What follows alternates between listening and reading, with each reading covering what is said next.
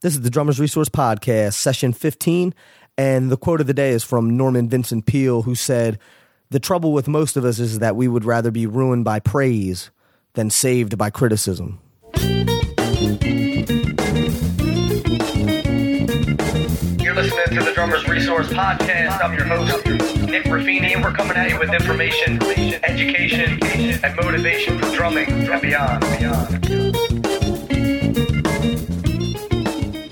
What's going on, everybody? Nick Ruffini here with another session of the Drummers Resource Podcast, and I am living it up right now. I'm in Southern California. Just got back from the NAMM show today, and great time as usual. Got to see a lot of great people. Got some footage. Talked to a bunch of people that are going to be on the show coming up soon. Talked to Chris Daddy Dave. Talked to just a bunch of people. I don't want to tell you yet. I'm not going to let the cat out of the bag, but definitely got a bunch of good interviews coming up. And but this is an interview that I did about 2 weeks ago with John DeChristopher. John is a person that has been in the industry for years and years, and he is the former vice president of Zildjian Cymbals. I think you guys have heard of that company probably. And yeah, I had a chance to talk to John, and we had a little Skype call, like I said, about 2 weeks ago. And it was great to hear the other side of the story. So there's a lot of knowledge in this interview about the business and about endorsements and how all that works and what to expect, what not to expect, and just a ton of industry know-how and information that John shares in this interview. It's a great interview from somebody that is, like I said, been in this industry for years. And, he signed Ringo and Charlie Watts and all these other people and is close personal friends with a lot of really influential drummers. And he is an influential person himself in the area of artist relations and, like I said, running the Zildjian Cymbal Company. So without any more delay and me yapping, here is the one and only John DeChristopher. Check it out. John, thank you so much for doing this. I really appreciate it. It's a pleasure to have you. Thanks, Nick. It's nice to be here. Great to meet you. My pleasure. My pleasure. So when we start the interview, I always ask people, how they got started, how they fell in love with the drums. It's always interesting to hear the backstory because it's always something different. So what's your story? How did you get involved? Well, I think like a lot of people, probably my age, it was bands like the Beatles, all British bands that from the 60s. I was too young to see the Beatles on the Ed Sullivan Show in 1964, but I have memories of like years after that of like the Beatles on TV and the Rolling Stones and actually, the Monkees TV show, which came out in 1966. I was 6 years old, and I actually remember that as being a big kind of influence on me because a lot of us at that time didn't know that they weren't playing their instruments. So as far as we knew, Mickey Dolenz was playing the drums and it was all that sort of that era of music that kind of brought me to the point when I was about 12 years old where I really wanted to like get serious about playing the drums. Mm-hmm. So that was, it was all that music from that period. Okay. So how did you get into starting to play, and who did you study with when you were younger? I was self-taught. I just started playing with a pair of sticks and later a practice pad, but initially literally a pair of sticks like on anything that I could hit. Right. Annoying as many people as you could in the process. Absolutely. Yeah. I had a paper route, and I used to actually carry the sticks in my back pocket, and I'd be either walking or on my bike, and I'd stop, and I'd like actually like tap on mailboxes and railings to people's, there's stairways and nice. All the annoying stuff you can think of. And right. Eventually I got my best friend, next door neighbor, Mike Mahoney, gave me an old snare drum. Mm-hmm. So I had that for a few months, and I actually used to sit there and play in the snare drum, and I'd air drum along to music, records and stuff. And got my first drum set when I was 12 years old, and again, self-taught, and kind of just learned to play by listening to records, Right.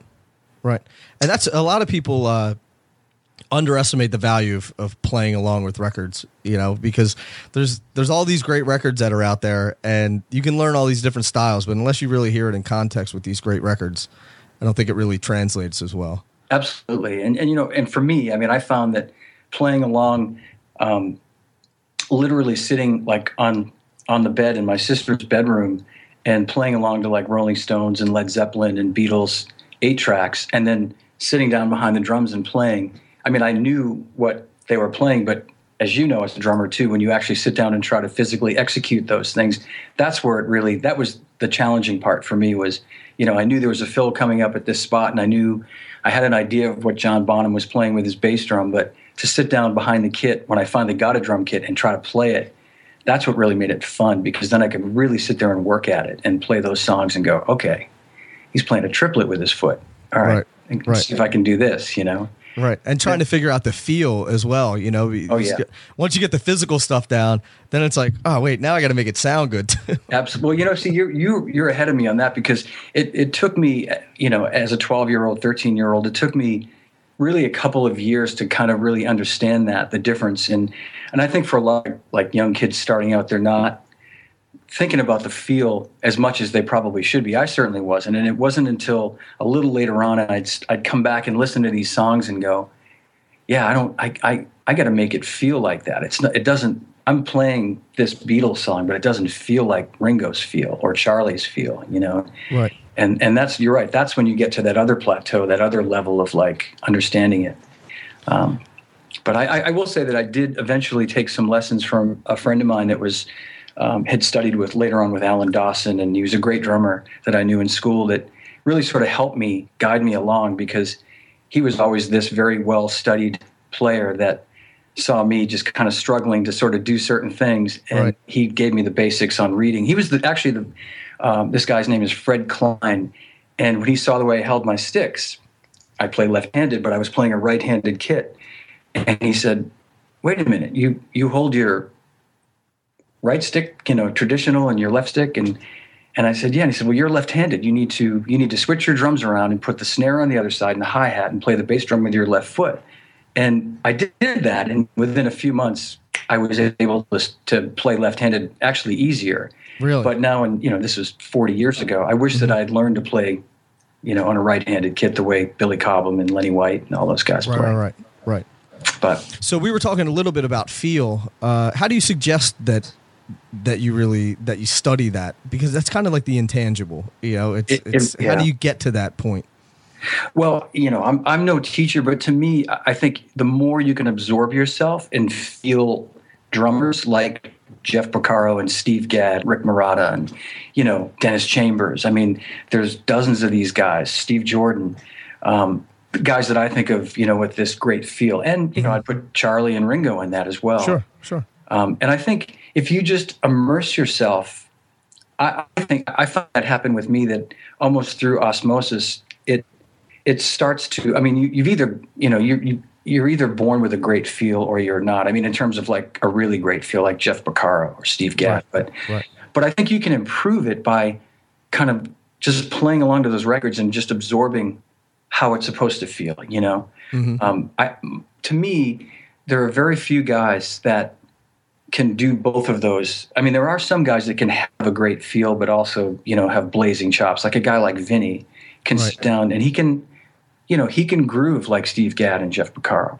Mm-hmm. But of course, he has all the other stuff too. But it's sort of one or the other. And I don't mean to say that groove players don't have chops, but they're not trying to play that stuff, Right. I get what you're saying. Yeah. I mean, there's, like you said, it's either one or the other. This guy's either like this really technical guy that, that can play a million miles an hour, or somebody else that can, especially if you look back at like a lot of like the old like R&B groove drummers, you're not going to hear them flying around the kit doing all this crazy stuff. And not to say that you know what? I don't know if they can, but I'm going to guess that they never really practice it and concentrated more on their groove and stuff like that. Right, playing with a band. And you're right. That was my point too, Nick, is that I think you sort of make that, I think a lot of these older players we're talking about made a conscious decision that, like, I play in a band, or I'm a studio musician that gets called to play this certain way.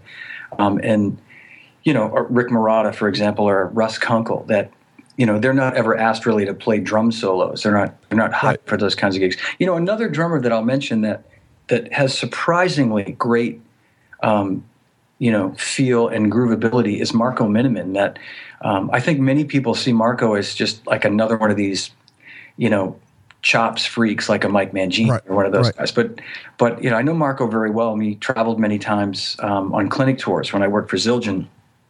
And, he'd play to these recorded tracks, and I'd be like, man, to a click. And he'd make it feel so good. And I said, how did you learn to do that? He said, you just have to play with the click for a long time and just get used to it, and you just forget that it's there. I never had much luck playing to a click. Right.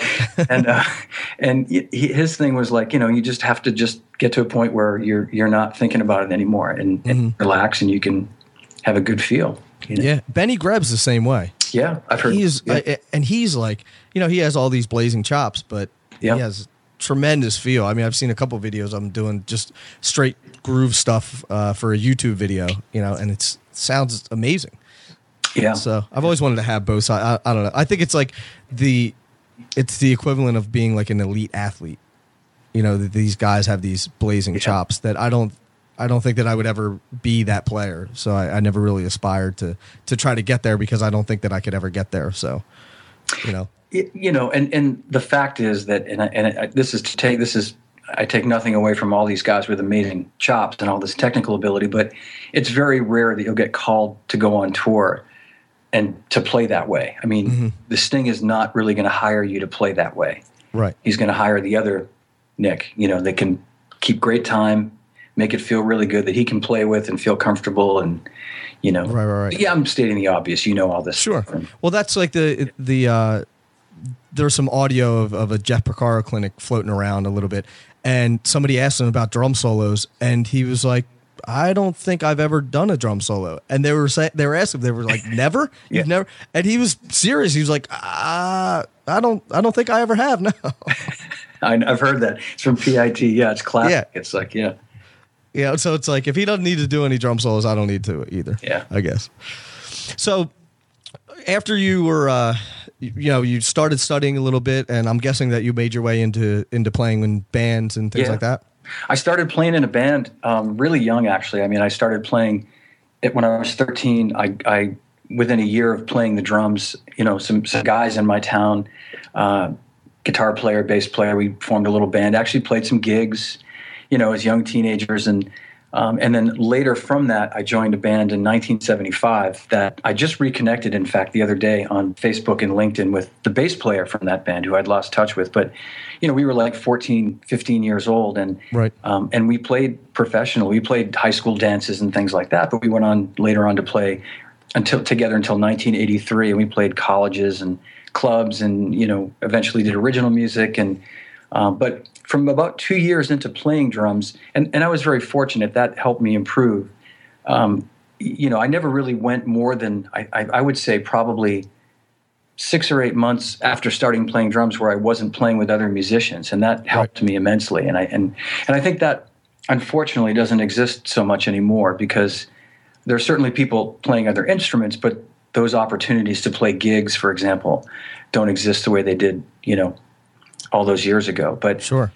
But yeah, so I mean, from junior high school on, I was playing professionally, and I'll just keep going. I mean, from when I got out of high school, I was going to go to Berkeley, and I actually checked out Berkeley for a little while. This was in the late 70s, and it was a different scene than it is today, and it was just kind of something that didn't end up being kind of the right situation for me. Right. And I was still playing a lot. The band was still working a lot. And I ended up getting a job at a music store in Boston called EU Wurlitzer, which is no longer there, but at the time it was the kind of, it was like a miniature Manny's Music, a great spot in Boston. All the top bands shopped there, like the Cars and Aerosmith and Jay Giles and Boston. It was kind of before a lot of these bands had actual endorsements with companies, so they'd come in and buy their drum heads, buy their sticks. Right. And through that job, I got to know Armin Zildjian, I got to know Lenny DiMuzio, and eventually in 1982, I met my future boss for my first job in the industry, a guy named Glenn Thomas, who was Simmons Electronic Drums. And it was just starting to happen. This was the fall of 1982, and Glenn came into Wurlitzer to do a clinic on the SDS-5, a demo basically. And he and I hit it off. We'd bought a kit, COD, to the deal was, if you take this kit, I'll come in and do a demo and, help sell it. So Glenn comes in and we set the kit up and probably had 30, 40 people there to see it, one of which was David Robinson, the drummer for the Cars. Mm-hmm. And they had a studio right across the street. And he was a good customer, and he was into all the electronic stuff back then. And so Glenn did a great clinic, and afterward he and I went out and had a beer, and we were just kind of chatting and getting to know each other. And then the next day, David came in with his drum tech and wanted to kind of try the kit out some more, and we had it set up in the drum room. And I'm trying to remember some of the things Glenn showed me, and we're all kind of messing with it. And they probably hung around for an hour or so, him and his tech. His tech comes back a little later and says, pack it up, put it on the account, we'll take it. Nice. Yeah, so it was sold, and I got a phone. The funny thing was, it was probably the same day or the next day I got a phone call from Glenn, who was, I think, in New York by then on his little tour, and he'd heard that we sold a kit. They must have registered their warranty or something, and immediately he's on the phone to sell another kit to me, which was a funny thing. We laugh about that today, and that began this relationship. We started selling Simmons in Boston before everybody, and fast forward 3 years later, I was looking to move out to LA to pursue playing professionally, and I called Glenn and said, I'm thinking of moving out to LA, and I don't want to just go out there thinking I'm going to be, the next Jeff Porcaro. Right. And, are there any jobs available? And he basically said, look, if you come out here, I'll find something for you. And I went, oh, wow, that's nice to know. So it's a generous offer. It was, yeah. And like a month or so later, I made the decision that I was going to do this. And I called him again and I said, okay, I'm really serious about this. I'm going to come out there. And I just, I'll understand. I just want to know what my options are. I said, no, look, if you come out here, I'll find something for you. I need some good people, and we're growing. And so that was my first job. I moved to LA in 1985 in the summer, and immediately started working at Simmons. And that just that's where my sort of professional industry career took off. I started working there doing like artist relations, and I was a sort of product specialist, and I later moved into sales. But, initially in the first month or 2 months there, I met Vinny, and I met John Robinson and Jerry Brown and Danny Serafin and Chad Wackerman and Greg Bissonette, a bunch of nobodies. Right? Yeah, like it was crazy. It was like all these guys would come in. I don't know if you know LA, but yeah, the old place was in Calabasas, which is just on the outskirts of the valley, and so all these guys lived in the valley or in LA, and they'd come in for one thing or another, and it was a great group of people too. I mean, the people that I work with there, especially Glenn, were just the greatest fun group of people, and it was maybe the most fun job I've ever had, in the industry. And I stayed there for a year and a few months. I actually got to know Don Lombardi, who's the president and, founder of DW Drums. And through this friendship, Don called me one night when things at Simmons were kind of slowing down a little bit and the electronic thing was starting to fade. Acoustic drums are coming back strong again. And right. So what year is this around? This is 1986, the fall of, 1986. I figured it was late 80s, early 90s maybe. Yeah. And Don said, your name came up recently, and I'm looking to really get serious. We make drums, but people don't know it. We've got a couple of guys playing our drums. We really want to enter the acoustic drum market, and we need somebody who can do artist relations, who can do sales. And so I went up and met with him and saw the operation, the old Newbury Park facility that he had, and I really liked Don immediately. I'd known him a little bit before that, but it just really clicked, and I decided, okay, this is going to be the best move for my future, and I ended up working for Don, and that was in October or November of 86, and then that January 87 is when he officially launched DW Drums. Mm-hmm. And I stayed there for about 3 years and moved back to the East Coast at the end of 1988. And it was funny, I was at the NAMM show in January 89, so 25 years ago, when the Zildjian people approached me to come to work for them. Oh, wow. And I'd already moved back there anyway, and they knew that I was back in the area, and, would I be interested in coming in to talk about some things? And I thought, well, be crazy not to, Right. So when you moved back from LA, were you still working with DW? I was, yeah. I moved back. Don and I worked out this arrangement where I would be an East Coast sort of, representative, East Coast office for DW, although it allowed me to I was mainly in sales at that point, although I would go out and see artists when they came through town. But basically, it was a independent sales situation where I could take on other lines that didn't compete with DW. Okay. So I took on, I don't know, I had a couple other little things that I was selling at the time, but it was most of my time was focused on DW because it was just starting to happen at that point. I got you. Yeah. So then now you're back on the East Coast, and then you get approached by Zildjian. Yeah. At that NAMM show, and it was basically, do you want to come down and do you have a resume? Yes, I do. Would you be interested in coming down and talking and interviewing about a position that we have, and we'd rather discuss it in person, kind of thing. So I said sure, and I got a phone call after the show and scheduled a visit down there. And I'd never been to the factory, which is funny. I mean, I grew up in Boston, but I'd never actually been to the factory. And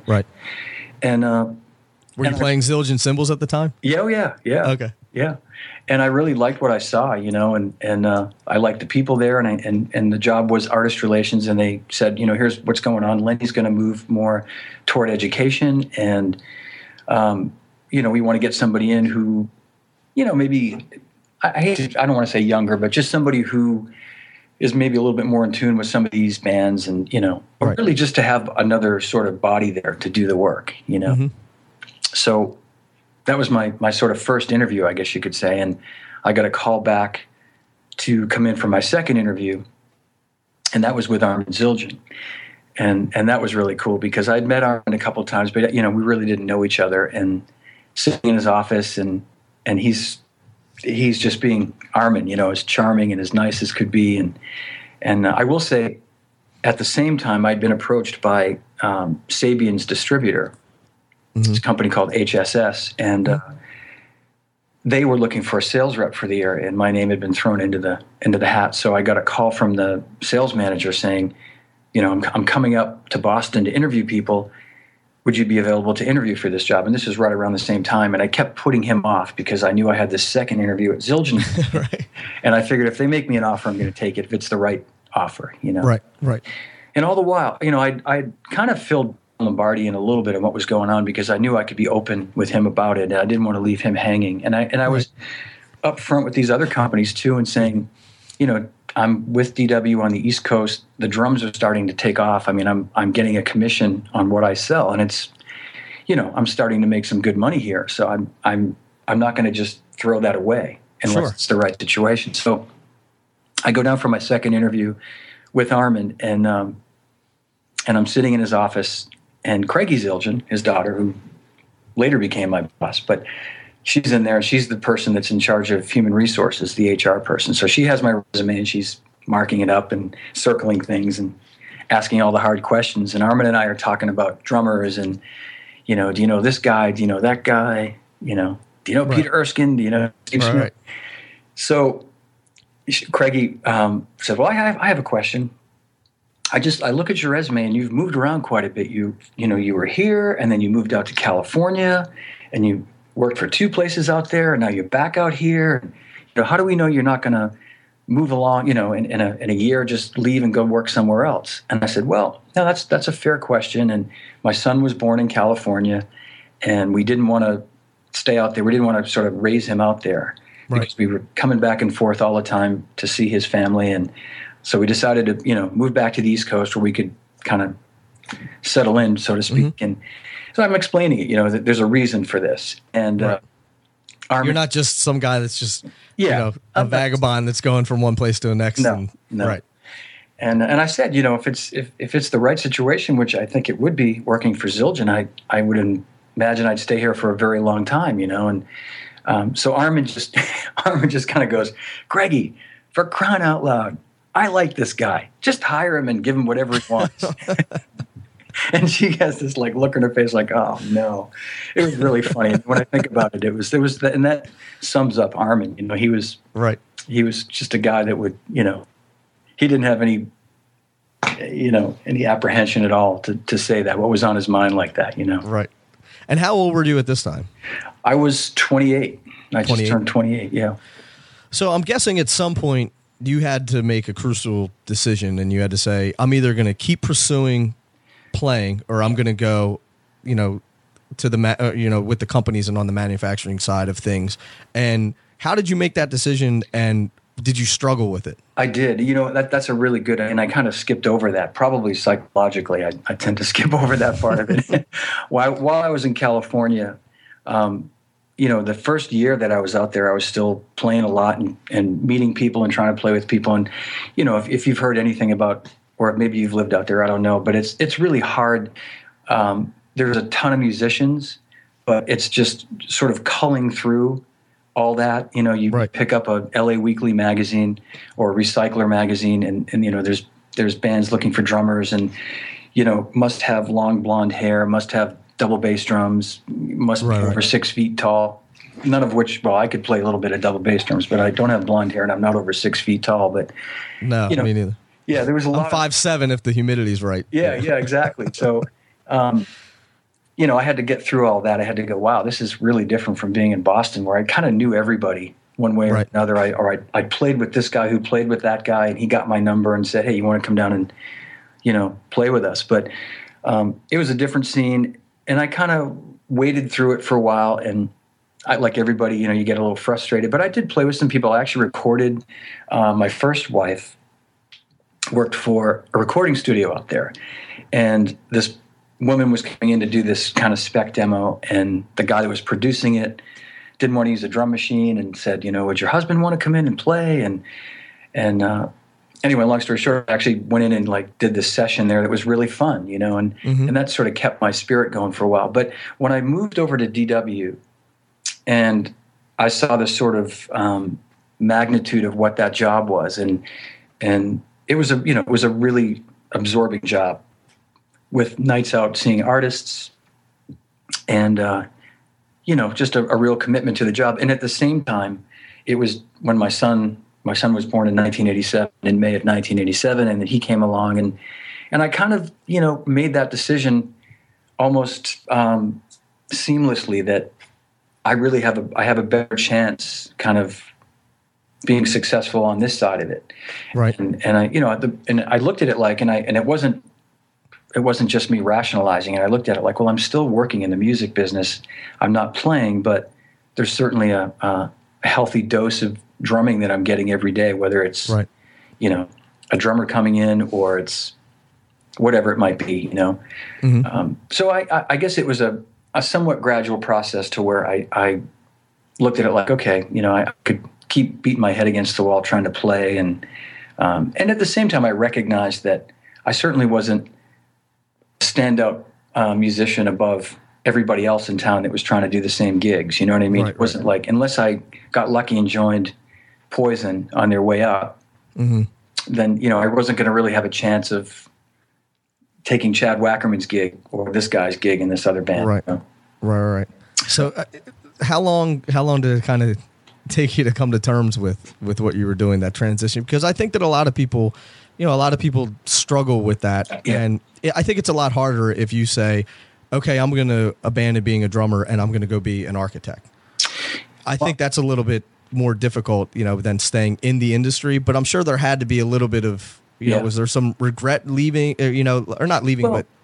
You know what, Nick? I wouldn't say regret. And to answer the question, it was probably a year. If I look back and think about it, it was probably it went over the course of about a year that I just sort of, I found myself. I lived in an apartment, so I couldn't really. I still had a Simmons kit that I would play, but I found myself sort of playing less and less on my own, and at times I would really miss it, but other times you're like, yeah, you know what, I just have time. I got to do this. I got to do this. Got to take the baby here, and so it was one of those things where, and to be honest with you, as time went on, especially when I went to work for Zildjian, and it was probably several years later, I thought to myself, I'm so glad I didn't sort of keep following this dream that I had, into my 30s and mid 30s, only to be kind of really struggling right now in life. Where at that point I'm like, okay, I'm doing okay. I'm making a good living, and I've got health insurance, and all these other things, and you're working with drums and drummers every day. Exactly. Yeah. I mean, I'm glad I made the right choice when I did, because like you said, it could have been really easy for me to just go, no, I don't want to do this. I don't want to. Right. I actually got a call from a band when I was living in California from the East Coast that didn't know I'd moved to California. And the guy got my number, finally said, I've been trying to track you down for a couple of months, and we're looking for a drummer. And they were a pretty popular band at the time. And I contemplated it for a minute. And I said, I just moved to LA. I've got a good job. But I'm like, wow, this could be it. I was 24 years old at the time. Right. And, but I just went, you know what? I can't for like a 6 or 8 week tour, basically commitment, and then maybe something after that. But, right. But who knows? Who knows? Yeah. Right. And again, I thought later, like, it's really good that I didn't just uproot and move back, or Sure. tell my wife I'm going to go on the road now, and you're on your own out here for a couple of months, Right. Especially with a baby and Yeah. right. Yeah. I can see that, the one thing that I think that would bother me in that position would be, okay, I'm working for this company and I'm going to see all these artists and kind of dealing with the fact that, man, I wanted to be the artist, Yeah. rather than on the other side of the, because I do artist relation stuff now. So sometimes it's like, sometimes you look at an artist and say, man, I wish I was playing at Red Rocks tonight, or, Yeah. whatever it is. So No, and maybe you still have more of that sort of flame, Right. burning inside of you that I think I was able to sort of get past that. And but I mean, there were certainly times when I'd be watching a band, and it would just be more like, well, that's got to be so much fun, Right. Like I remember I just played about a month or so ago at my high school reunion, and I got up and played with a band, and I hadn't played like with a band in a long time, probably a year or two. right. And it was great. I mean, I went up and played 2 or 3 songs, and I was like getting ready to get up and leave, and the guitar player said, "You want to do one more?" I'm like, "Yeah, come on, let's go." But it's amazing how quickly that all, that sort of that fire comes back. Right. That adrenaline. But I know what you mean, and I think that was one of my strongest suits in doing artist relations is that I was able to kind of separate those two hats, as it were, and understand that my role was maybe to advise somebody or support somebody, but certainly not to try to, and not to say you would do this either, but just Right. in any way upstage them and Right. or think that, I should be doing this too, and I've seen some people, in the business over the years who kind of haven't really lasted long in the business because they almost feel like, I should be doing, I'm better than this guy. I should Right. be doing that. And you can't ever take that position, that, No. Absolutely not. he doesn't deserve this job. I should be playing in this band. I'm way better than him. It's like, well, he's in the band. You're not. Right. And It's like the guys when you're at a football game and the guy behind you is yelling about what the coach is doing on the field, and Yeah. you're like, if you knew that much about football, you'd be on the field coaching and not That's right. sitting behind me yelling. exactly. Yep. Exactly. So what advice would you have for somebody that may be in that position now, that that's getting, they're in their late 20s, early 30s, they're still trying to maybe pursue this thing, and they're kind of walking that line where they're like, that maybe they just got married, they had a kid or something like that, and they're like, wait a minute, should I keep doing this, or should I keep pursuing this, or should I? I don't know that there's any one sort of set general piece of advice. I think so much of it, it involves or it revolves around like where you're located geographically. Like, are you living in LA where there's, possibilities, or are you living in the Midwest or someplace where, there are no gigs, and at which point maybe you really do need to think about either moving or going into another field. Right. I consider myself a realist as far as that goes, and that at a point it's great to have a dream, and have Sure. that passion, but like you said, I mean, you've got to at some point, if you're having a children, or you're having children, having a family, starting a family, there are certain responsibilities that you have, that you need to think about so that you're, thinking about the future, as it were. So I don't know, the best advice I give like younger people is definitely get an education and have that passion, have your be interested in playing an instrument. But if you can go to school for, I don't know, IT or some sort of computer technology or something that looks like it's a field that you could have make a living on, fall back on, right, 5 or 10 years down the road. And it's really hard to say that. I mean, who knows what the future holds in 5 or 10 years? But and I know I'm kind of I'm probably dancing around the question, but it's weird. I find myself more often than not sounding a little negative about the sort of future of the business. Right. Well, I think that it's, not to interrupt you, but I think that it's really changed since, when I've talked about this numerous times before, but about, when Hal Blaine was out there cutting all these records. I mean, he had a yacht and a Rolls Royce and all this stuff. And sadly, those days are gone. And that's one of the things that I try to do with this podcast and this show is to help people to be a little bit more entrepreneurial about things and maybe have, your hands in a couple different things and not just not just making all your money from gigging, but maybe from gigging and doing some product specialty things and, maybe having lessons and different things, Well, exactly, Nick. And I was going to say that as well. If you have the ability to teach, if you have teaching credentials or you've had some sort of teaching experience and you can parlay that as you get into your, whatever the age is, if it's your early mid 30s or something, and the gigging scene is starting to dry up a little bit, but you still want to stay active in playing drums, and absolutely. And if you can, and there are certain people that really have that ability to do that. They can, they're good teachers. They've had they've had a number of students over the years, and they've been able to kind of keep that going with 10, 20, 30, 40 students a week. That's definitely a way to do it. And we hope that continues too, that kids are going to want to take drum lessons and, keep playing musical instruments. But all those things you're saying too. I mean, even, and again, it's a big step to make this too, but so many, A-level artists that I know have, built studios in their houses and, do a lot of demos and do a lot of recording at home in their home studios, as you know, because the recording thing is really kind of dried up. It's almost non-existent. Right. So if you can get some, even just doing demos, just some piece of that, if you can get familiar with some producers who will throw a little bit of work your way and just want you to just throw down some rough tracks, and they can, you can make a few bucks doing that. Why not, Right.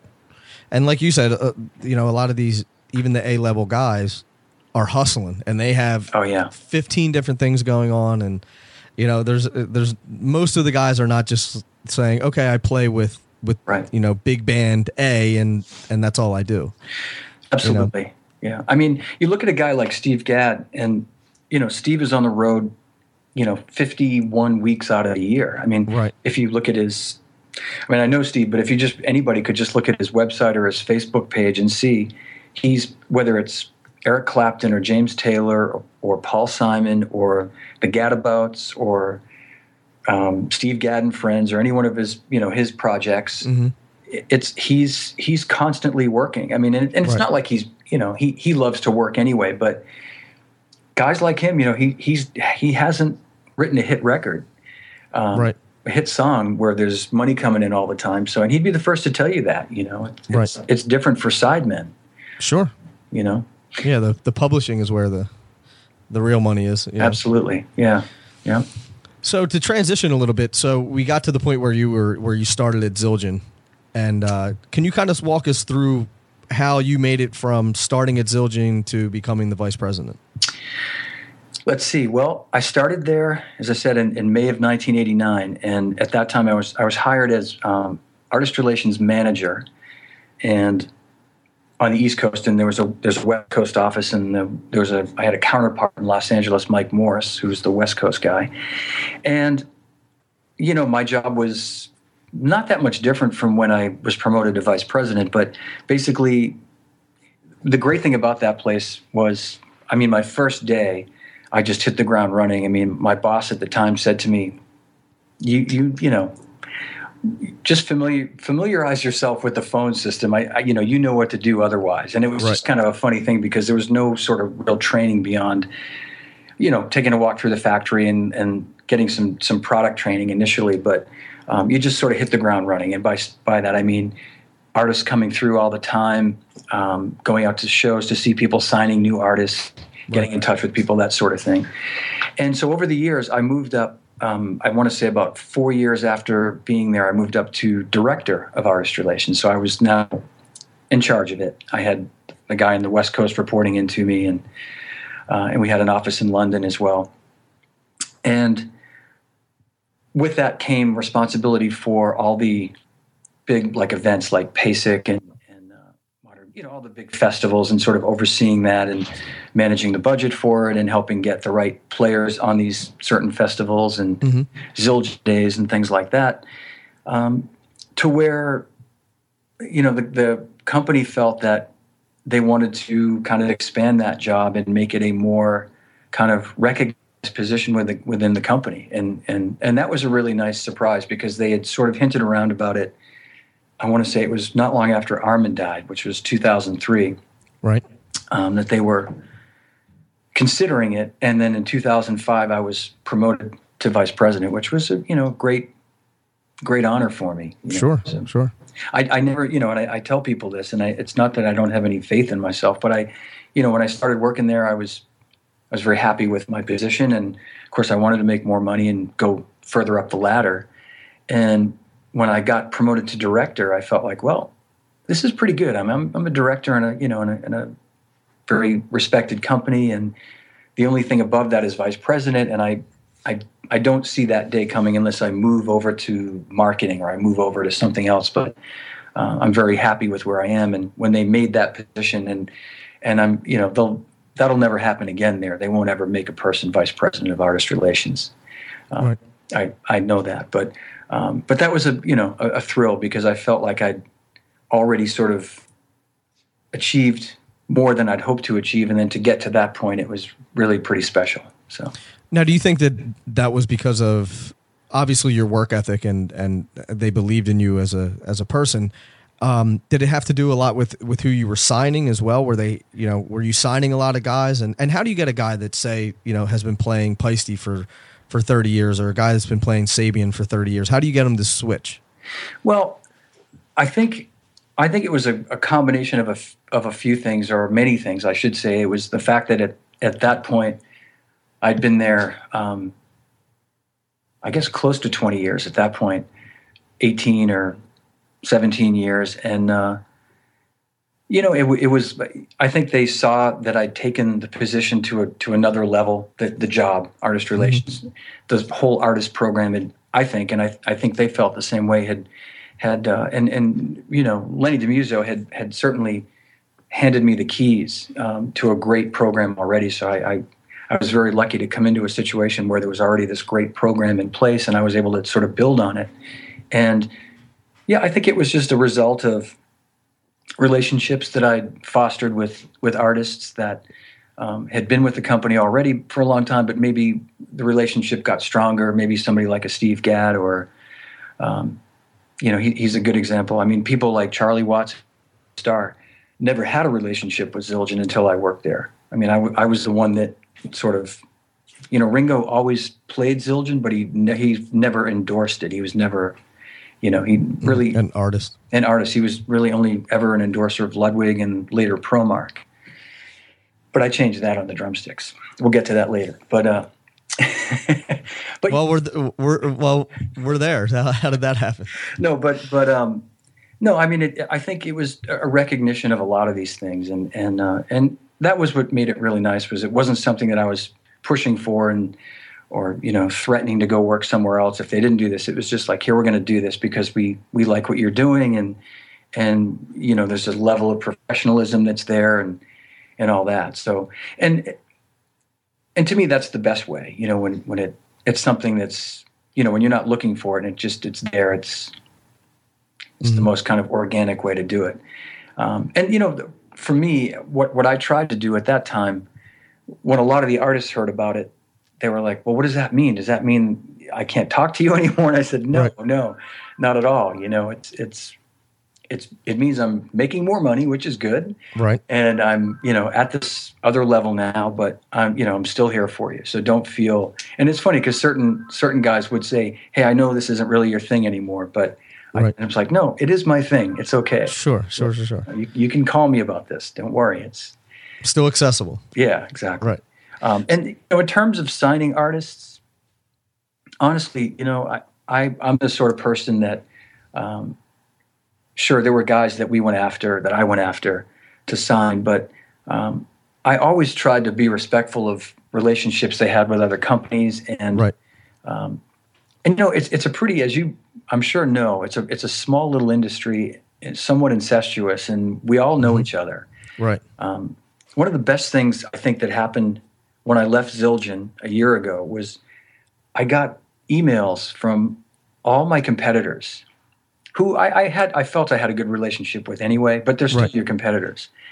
And they said some of the nicest things that they were probably glad to see me go. So I'm not kidding myself, but I mean, they were some of the nicest comments from people that, sometimes there was an adversarial situation where sure. we're fighting over the same guy, or this is happening and we're sorting that out. But I like to think that I was pretty fair with people, and I would respect relationships and not pressure someone to leave a company unless they really wanted to do that. Right, unless they were looking to leave. Yeah, and right. I would tell you in the vast majority of those situations, it was someone that had kind of put it out there that they might be interested in making a move, and usually when that happens, they're not just talking to me; they're talking to maybe 2 other cymbal companies, maybe 3 other cymbal companies. So right. then it's on me to decide, do we want this guy, and what are we willing to do? And, and there isn't a lot you can do these days. That's right. just it too. It's the days of, promising a lot of clinics to somebody or promising a lot of advertising. There's just so much you can do. And my thing was always being honest and upfront with people and right. managing those expectations. And look, I'm going to be honest, this is as much as I can do. If I can do more, I will, but I'm not going to bring you in under false pretenses and say, I'll do these 10 things for you and right. and do 3 of them, More of the under promise, over deliver principle. Yeah. Right. And I think that always works. Mm-hmm. Now you had mentioned about the industry, how it is a bit incestuous and everyone knows each other, which I, the deeper and deeper I get into the industry, it's like everyone does know each other, which is great. What do you think is a big misconception of people that are outside of the industry about about the inner workings of the industry? Well, let's see. I'd say a misconception would be, I think, what people think all the companies have to work with financially, and how much money they can spend on supporting their artists, or, you know what I mean? Mm-hmm. A general sort of misconception on how much free gear is given to people, and how many, and what that even means, when you sign up as an artist. And one of the things that I, a simple thing like the phrase, I'm endorsed by Zildjian, I'm endorsed by this company.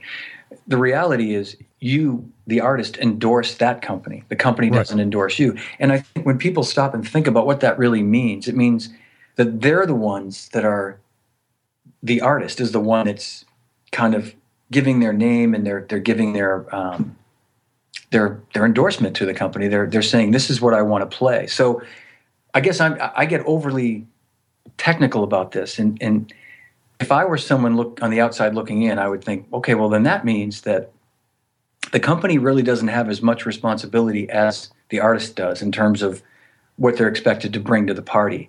Right. And that's maybe years of being on the other side where I say that, but what I'm getting at is the onus really is on the artist to demonstrate what they can do to promote that product. It's not, and it's certainly a two-way street, Nick. I mean, you work in the business, so you know that. There's certainly support that comes with it from the company, but at the end of the day, artists need to be thinking about, what am I really giving value? And I think if a lot of these kind of younger players coming up stopped and thought about that, they'd realize, well, maybe I'm really not ready to approach cymbal company, right, A or drum company B about an endorsement. Maybe I don't really have what they need. Because it's tough when somebody asks you that question. I had somebody ask me the other night at a Simon Phillips show rather. He was doing a show here in Boston, and an old friend that I've known for years, who knows that I don't work for Zildjian anymore, but still asked me, what does it take to get an endorsement? And, I said, well, you've got to be able to influence people. I mean, that's the simplest thing is, it's got to make sense to the company to have you there, that you're going to reach out to people and affect their business in some way, help sell their products. I mean, that's really what it is. And I use this really crude analogy of I go out to all these running stores and buy all this Nike stuff at full retail. Right. And, I'm running down the street with my Nike running shoes and my thermal top with that swoosh right there. Right. And, I'm not on the phone to Nike saying, hey, can you hook me up with an endorsement? Because, 30 people saw me today. They'd hang up on me. I'd hang up on me. Right. It reminds me of two things. One is a quote from Jim Rohn, and he said that you get back whatever value you bring to the marketplace. Yeah. So if you're not bringing a bunch of value for the company, they're not going to be shipping you crates of cymbals. Yeah. And the other, when I signed with Aquarian, Chris Brady and I have a good relationship, and he's always told me, Roy Burns always says, we can't make you a star. Just because you signed with this company, we're not going to make you a star. But whatever level you want to get to, we'll be beside you to help you. Right. But we're not going to you have to be the one that goes out and becomes the star. See, a lot of people think that sorry, not to cut you off. A lot of people think, they're going to sign an endorsement and then they're going to be the next Steve Gadd or the next Chad Wackerman or something. Of Roy Burns. I mean, and God bless Roy, because, he's a guy that, talk about a legend who, to me, that carries so much weight when someone like Roy, or, when Armin was still with us, or even somebody like, Vic Firth that's still with us can say these things, because, that's, Vic, legendary, timpanist with the Boston Symphony Orchestra. I mean, 50 years with the orchestra. He made himself a star. Roy Burns made himself a star. I mean, it wasn't on the back of Rogers drums. It was Roy Burns himself, and then that's exactly right. And that's Lenny DiMuzio used to say that all the time too. We'd be comparing notes, and he'd say, geez, Johnny, what do they think? We're a promotions company? They think we're just they think we're here to promote their career, and we'd laugh about it. And I mean, I think everybody, Chris Brady too, probably, laughs about all this stuff. We all do. But it's no laughing matter. Let me tell you. Right. But it's, I think it's never going to change. I mean, it's always going to go on, I think, at some level where people are going to think there's some magical thing that companies can do. And there certainly are things that companies can do in the way of maybe getting an unknown guy out on a clinic tour, and maybe that's just enough to sort of push his name out there and more people find out. But a really good friend of mine, great drummer, I'm sure you've heard of, Dave Maddox. Many, many years ago, when he was still living in London, he was visiting Zildjian, and we had lunch one day, and we were talking about, endorsements and advertising and all that stuff. And he said to me, this, is the funniest thing, and I've stolen it from him, but I always give him credit. And he said, well, it's not like Sting's thumbing through Modern Drummer magazine and seeing an advert of this guy and saying, yep, that's the guy I want to have in my band. And that sums it up perfectly. It really does. It's just, but there's this misconception about that it's the company is going to help make you a star. But really, when I was at Zildjian, I used to be very honest with people and say, what we're hoping for is that what Roy said, you become a star, and we'll be right there with you, and you'll help us sell more cymbals, and then we can move your level up in terms of what we can do for you. But ideally, we're hoping, we signed you up with the hopes that you're going to be a big guy that's going to help sell some product, because selling product is what allows us to have an artist relations program. Without selling cymbals, we can't have this program. Then we can't have it. Yeah. So you're saying that the emails that say, hey, I've never tried your cymbals, but I would really like an endorsement. Can you send me some free ones? Those don't work. Those don't work. Yeah, those don't work. It cracks me up that, a lot of people, it's like, oh, I've never tried these before. I'd love to check them out. Can you send me some? This isn't UNICEF. So I know. It's, and I think just almost by attrition or something. I don't know. I think just because of what's happened over the last 5 years with the economy, I think there's less and less of that. I think people are, seems to be anyway. I mean, there's certainly still an element of it, but I think people are understanding more now that there isn't a lot of money out there for companies to just kind of throw around and, take a chance on somebody the way that we used to. Right. You know? Right. So you were after Zildjian, or not after Zildjian, but while you were at Zildjian, you came to a point where you thought it was a good time for you to step down as vice president? Well, yeah, I mean, that was a year ago. Mm-hmm. And I'll tell you the truth. I mean, it's hard for me. I can only get into so much of this, but I still loved doing that job every day, right up until the last day that I did it. Right. The job itself. It's just kind of what things had sort of become, not just at Zildjian, but in the industry, but at Zildjian too. I mean, things had changed a lot. Mm-hmm. And I knew that I couldn't really do my best work anymore in the sort of in the environment and in the situation I was in. And I tell people, I worked there for just shy of 24 years.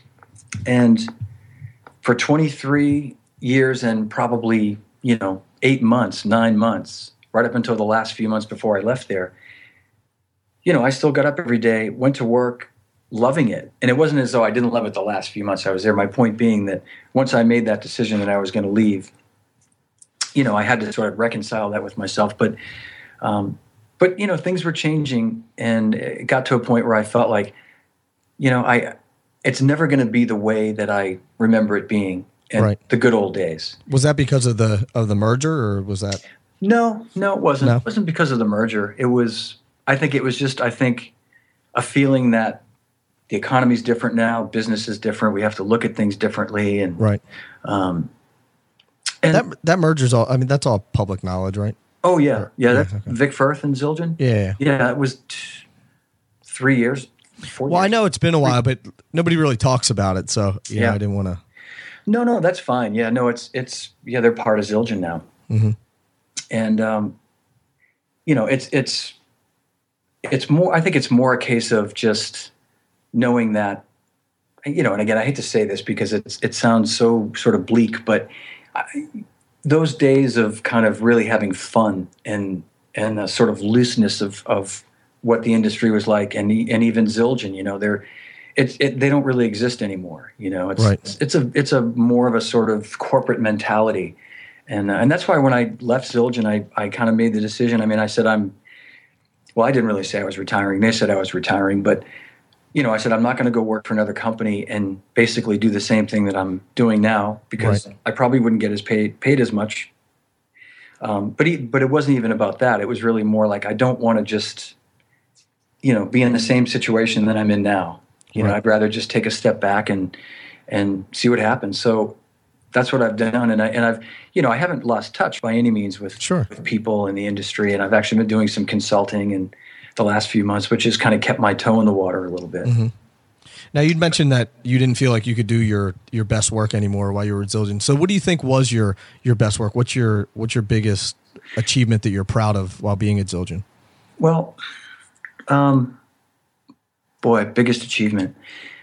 There are a few big things, I think, that I don't know that I could say just one that's my very best or favorite, but I mentioned earlier just kind of bringing some people closer to the company or even into the company, like a guy like Charlie, who, and he's a personal hero of mine, so mm-hmm. that was a huge thing. But, Charlie is somebody that never really, he's like old school to where he never really had any sort of relationships with any companies. Right. So I really had to sort of reach out to him, break through and nurture that to the point where, he felt comfortable and accepted me, and happened faster than I would have thought it would. And we became really good friends, and, mm-hmm. and to this day. So, I mean, I think of that as a great accomplishment. And I mentioned signing Ringo. That happened literally at the very end of my time at Zildjian. It was almost a 2-year ordeal, process, really? Of having him try sticks and him liking them. And then we wouldn't, he'd be off the grid for a while because he'd be off the road and he'd be doing other things and fundraising. But when it finally came down to it, when he finally signed the contract and said he was on board playing our sticks, it was a huge thing for me to think that, again, Ringo was somebody that really didn't have any sort of relationship with Zildjian before that. Right. Or before my time, I should say. But I'm jumping around a little bit. Let's see. We did all these Steve Gadd tours, Mission from Gadd tours. Right. And that started in 2005. And we did 3 in the U.S. and we did 2 in Europe. And I'll always think of those as like some of my best moments. They were a lot of fun and they were great accomplishments because of what they were and the undertaking of what it was with, getting a tour bus on the road and basically almost like promoting a tour with venues and distributors in each country in some cases and coordinating everything. And we did 2 of these American Drummers or Zildjian Drummers Achievement Awards events. Well, we did 3 total, but 2 that I ran. One was a tribute to Steve Gadd in 2003. And we had James Taylor and Paul Simon there. And Vinny came and played, and Rick Marotta, and this all-star band. And that was, Bill Cosby was the MC. And then 5 years later, in 2008, we did a tribute to Ginger Baker in London. And Jack Bruce came and played, and we had Simon and Keith Carlock and Gary Husband and Steve White. Charlie Watts came and presented the award to Ginger on stage, which is amazing. So that's awesome. That was a great accomplishment. I got this award in 2008, my Percussive Arts Society President's Award. Awesome. Which is that's a great honor. Absolutely. So now, you're still a young guy. So now you're retired. What's next? I don't know. People keep asking me that. I feel like I must be really boring because I never have an answer. I know you started blogging. I saw that you actually. It's funny. I was like the Modern Drummer blog that they posted about you. Yes. Mine was at one point we were on the same page. Oh, I'll have to check yours out. So I was like, I'm reading through mine, and I look over and I saw yours, and I was like, oh, it was totally. It started as a self-serving thing. I just wanted to read mine because Adam told me they posted it. So I check it out, and then I look at yours, and I was like, oh, great. So I guess I don't know if we were added around the same time or what happened, but so it was cool. I got to check yours out while I was on there. So well, thanks, and I'll check yours out too. And you're probably much better than I am at it. I'm like weeks and weeks behind now, and for a little while I was doing one every week or a couple of weeks, and it takes a minute to sit down there and put it all together, and I actually, people wonder what I'm doing. I do stay busy, and as I said, I've been doing some consulting lately, and that's kept me pretty busy. So consulting for companies to help with their artist relations stuff, or in the industry, to help with artist relations and just sort of general stuff. Mm-hmm. And I'm going to actually go out to NAMM in a couple of weeks, and I don't know if you're going to be there, but I'm going to. I will. I'm leaving Monday, actually. I'm going out I'll be in LA for 2 weeks, so I can't wait because it's cold, and right now it's kind of like snowing and raining here in New York today, so I can't wait. I'll be gone for 25 days in warm weather climates. Wow, good for you. So, yeah, I can't wait. I'm excited about it. I'm only going to be gone, I think, about 4 days, but my wife was going to come with me, and she doesn't want to go to the NAMM show, so I'm going to make my trip shorter and just go by myself. And But I was going to say that, as far as the future, I've had some companies approach me, and I've basically left the door open, I guess you could say. And this is where it gets a little weird because I think a lot of people, and maybe it's partly my fault because I might have implied this. I don't think I did, or maybe I did. But I've left the door open that if something interesting came along that I seemed like it could be fun and interesting in the business, I would consider it, and I would consider it whether it be consulting or whether it be, working from home. I will never work in an office again. I will never put myself in that situation where I'm going into a corporate environment and every day. I just won't do that. But I don't mean to sound all full of myself, but I'm lucky to be in a situation where I can not have to worry about that right now anyway. And Well, I don't have the storied career that you do, and I've already said that I've never worked in an office. I just couldn't do it. Yeah. So you know what? And it's for some people, and it's not for others. Right. And God bless you. If I almost wish that I could do that. Yeah. But Yeah. I wouldn't be able to handle it. So. Well, you know what I found too, Nick, is that I did it for a long time, and I enjoyed it for a long time. And it's just just some personnel things at Zildjian sort of made me realize that I couldn't do my best work there anymore. But it's funny how now, being away from it for a year, I realized that I definitely couldn't go back to it. It's like Right. once you've had a taste, as you have, you realize that you can't do that, and I know I can't do it. So I mean, a couple of people have expressed interest, and I'm probably going to meet with a couple of people at the NAMM show to see what's shaken. But the great thing is I'm not really looking for anything. So Right. it's kind of And that's a good position to be in. yeah. That you don't have to do something that you don't want to do. But like you said, if something interesting comes up, okay, maybe I'll look into it a little bit. Yeah, exactly. So for people that are coming up now that are, like we said before, maybe in high school or in college or want to get into the business on one end or the other, what type of knowledge can you impart to someone, or give if you had advice to give? It's funny. I would say that at the very basic level, you have to be a nice person, in terms of artist relations. I think that, and I apologize for interrupting you, No, but it's okay. the deeper and deeper and deeper that I've gotten into the industry over the years, I've realized that everybody is genuinely nice for the most part. I mean, the majority of the people are just really great human beings, which is a really nice, a really nice thing to find. Yeah, I agree. The vast majority, and people that when I first came up almost 30 years ago now, there's still a handful of people still working in the business that, it's like you knew who they were, and you were almost intimidated by, excuse me, the fact that, oh, it's this person or it's that person. And there's nothing more refreshing than meeting that person and realizing they're a really nice person. Right. And you, for whatever reason, you had it in your head that, they must not be nice because they're, I don't know why, but. No, I totally agree with you. You know what I mean? Or maybe you heard something about that person, but to me, that was the most refreshing thing, is all these people that were willing to help you and immediately befriend you, and, excuse me.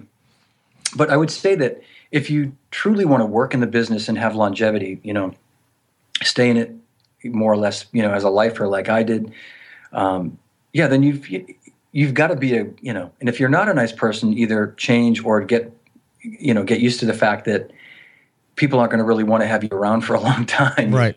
Right. And there are, I will say there's not many, but there are a couple of people who, have a funny side to them, who've managed to kind of stay in it for a while. But by and large, that's what I would say, is that you have to have a personality that lends itself, especially in artist relations, to getting along well with people. Mm-hmm. And for me, it was a natural thing, and I've seen other people that don't understand that, and it doesn't come natural in terms of being able to, for example, diffuse a situation, being in a situation where you could be, and this has happened to me, where you're with two different artists who maybe don't get along well, and you don't think of those things too often. But how do you deal with that when you're literally at a dinner and you're trying to sort of diffuse a situation where there's a vibe between these two guys that aren't great friends, but you're close to both of those guys in your own way.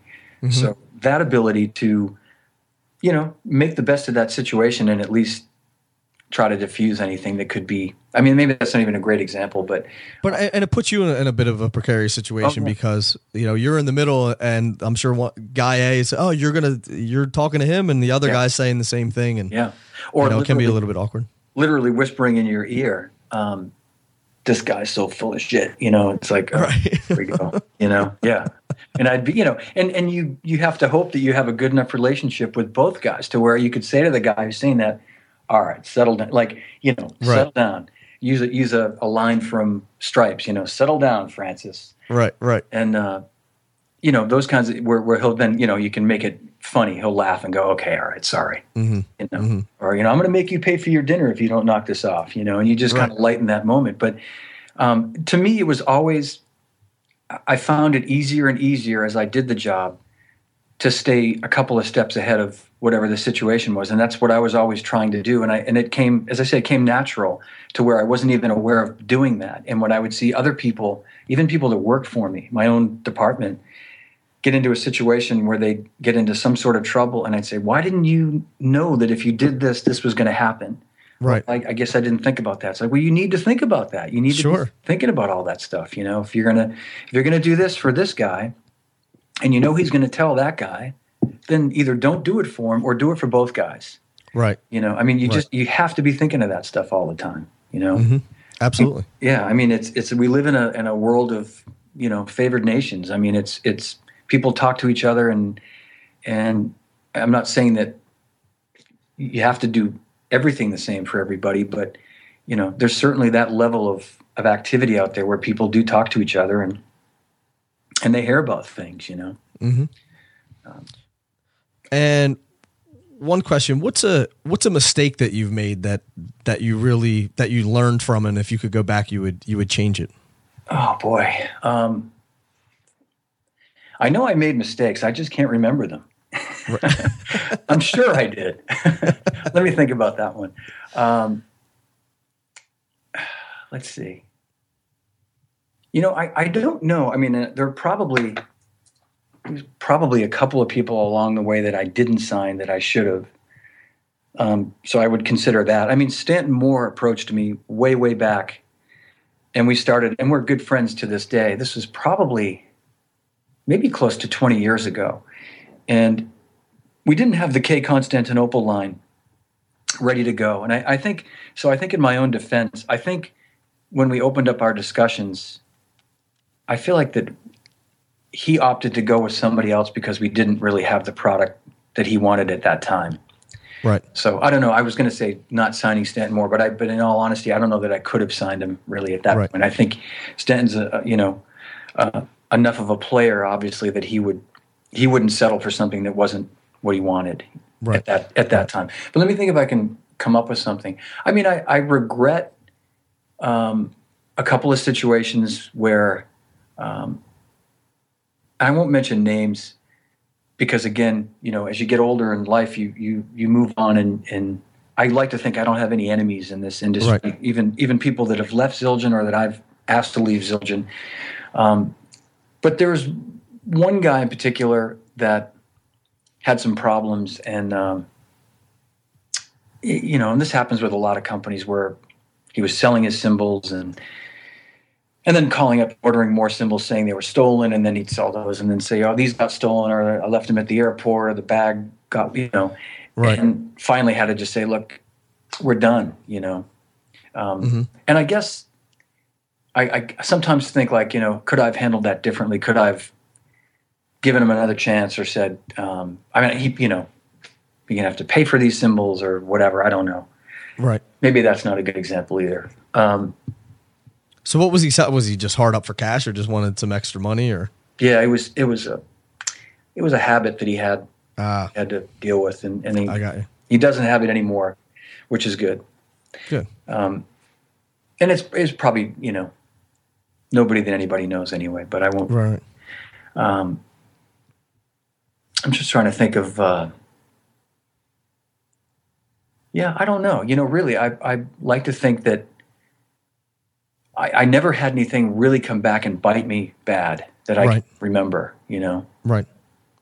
Well, that's a good position to be in, though. You know, if you've made the right decisions. And I think that if you make decisions from your heart and not think of it as in a monetary way or things like that, then things are going to go the right way, you know? Usually it does, Nick. Yeah. I mean, it's, you know, for me, it became, you know, I guess you could say the later years, it became more difficult because, well, I wouldn't say more difficult, but I wasn't able to do as much for people as I had been able to do before. And and I wanted to keep doing more for people, whether it was getting them on a festival or, getting out on a clinic tour or whatever the case may be. It just became more difficult. And I found myself kind of being in a situation where, I'm responsible for the budget. I'm responsible, financially for certain things and saying no more often than yes. Right. And, I started thinking, geez, this is, and even the people that work for me were like, can we do this? Can we do this? I'm like, well, no, we can't do that. So that makes sense. Yeah. It's, and again, it's not just Zildjian. I think it's a lot of companies are in that situation where they're just watching every expense and everything. And, and that kind of comes back to what I said earlier, which is it all kind of led me to feeling that I really couldn't do my best work. And it was probably just best for me to, rather than just complain and be a grouch about it, right, just move on, Yeah, just go sure. out in the sunset. Sure. Yeah. So, John, we've learned a lot about you today, and I really appreciate you sitting down and taking the time to chat with me. If people want to learn more about you, where can they go? Well, they could go to my blog, which is wordpress.johndechristopher.com. Okay. And I'll put this stuff in the show notes. It'll be drummersresource.com/session 14, I believe. Right. So, no, actually you'll be session 15. 15, even better. Well, that's one better than 14. Yeah. And you know what? In typical Johnny D fashion, I gave you the wrong address for my blog. That's how often I'm on my blog. It's johndechristopher.wordpress.com, right? Thank you, Nick. Yes, yeah. It is. You know what? I had it. I had it written down here as we were talking. I started to write it down, and I said, I knew that you were giving it to me wrong, but I was like, he probably knows better than I. But, no, yeah. I as I'm saying it, I'm looking. I went over to the WordPress site. I'm like, okay, I've just given the wrong to all those listeners. But yeah, I know you'll give them the right address. Yeah, yeah. I'll put everything in the show notes. Great. And if, for anybody that's listening, that if they go on that blog, they'll see there are, some blogs going back to like March of 2013. So there's definitely some stuff to read. I just need to be a little bit more current. So awesome. Yeah. But I thank you. And I hope I hope whatever information people take away is valuable. And people can communicate with me on Facebook. I actually have a separate page. I've reached out my maximum friends on Facebook, which I guess is one of those, great honors we all achieve on Facebook. Right. But I think I got in under the wire.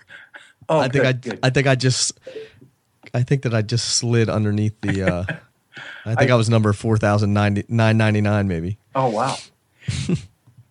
Well, I do have another page. It's called Johnny D's, I'll tell you right now, Drummer and Industry Friends. Music industry friends. Johnny D's Drummer and Music Industry Friends. And so, you can like that page, and then I can connect with people there. Awesome. So, oh, yep. I got it. I think you sent me an invite to that one. Yeah. Cool. And I'll put that in the show notes to let people check that out, because I know that you always put some great photos. Especially, I always love your throwback photos. Oh, well. Yeah, there's always you always throw up some cool pics. So. Well, thanks. Yeah, absolutely. And John, thank you so much for doing this. I really do appreciate it, and it's been a pleasure having you. My pleasure, Nick. I look forward to seeing you at NAMM. Yeah, absolutely, man. All right, man. All right, thanks. Yep. So there you have it, the one and only John DeChristopher. And you can check him out if you go to drummersresource.com/session15. I have in there the show notes. I have all of John's contact information if you would like to get at him on Twitter or shoot him an email or check out his blog or anything. All the notes are in there. drummersresource.com/session15. Be sure to visit drummersresource.com or check us out on Facebook, facebook.com/drummersresource. And if you could, please subscribe on iTunes and leave us a rating. That would be so great. I would definitely appreciate if you could rate the podcast or leave me a comment. Let me know what you like, what you don't like, anything like that. So do that on iTunes if you please. And if you want to get at me directly, you can reach me on Twitter. I'm at Nick_Ruffini, RUFFINI. And until then, keep drumming. Thank you so much for listening. I truly appreciate it. And next week we have Eric Hernandez from Bruno Mars. So that should be a great interview. Thanks again. Talk to you soon. Peace.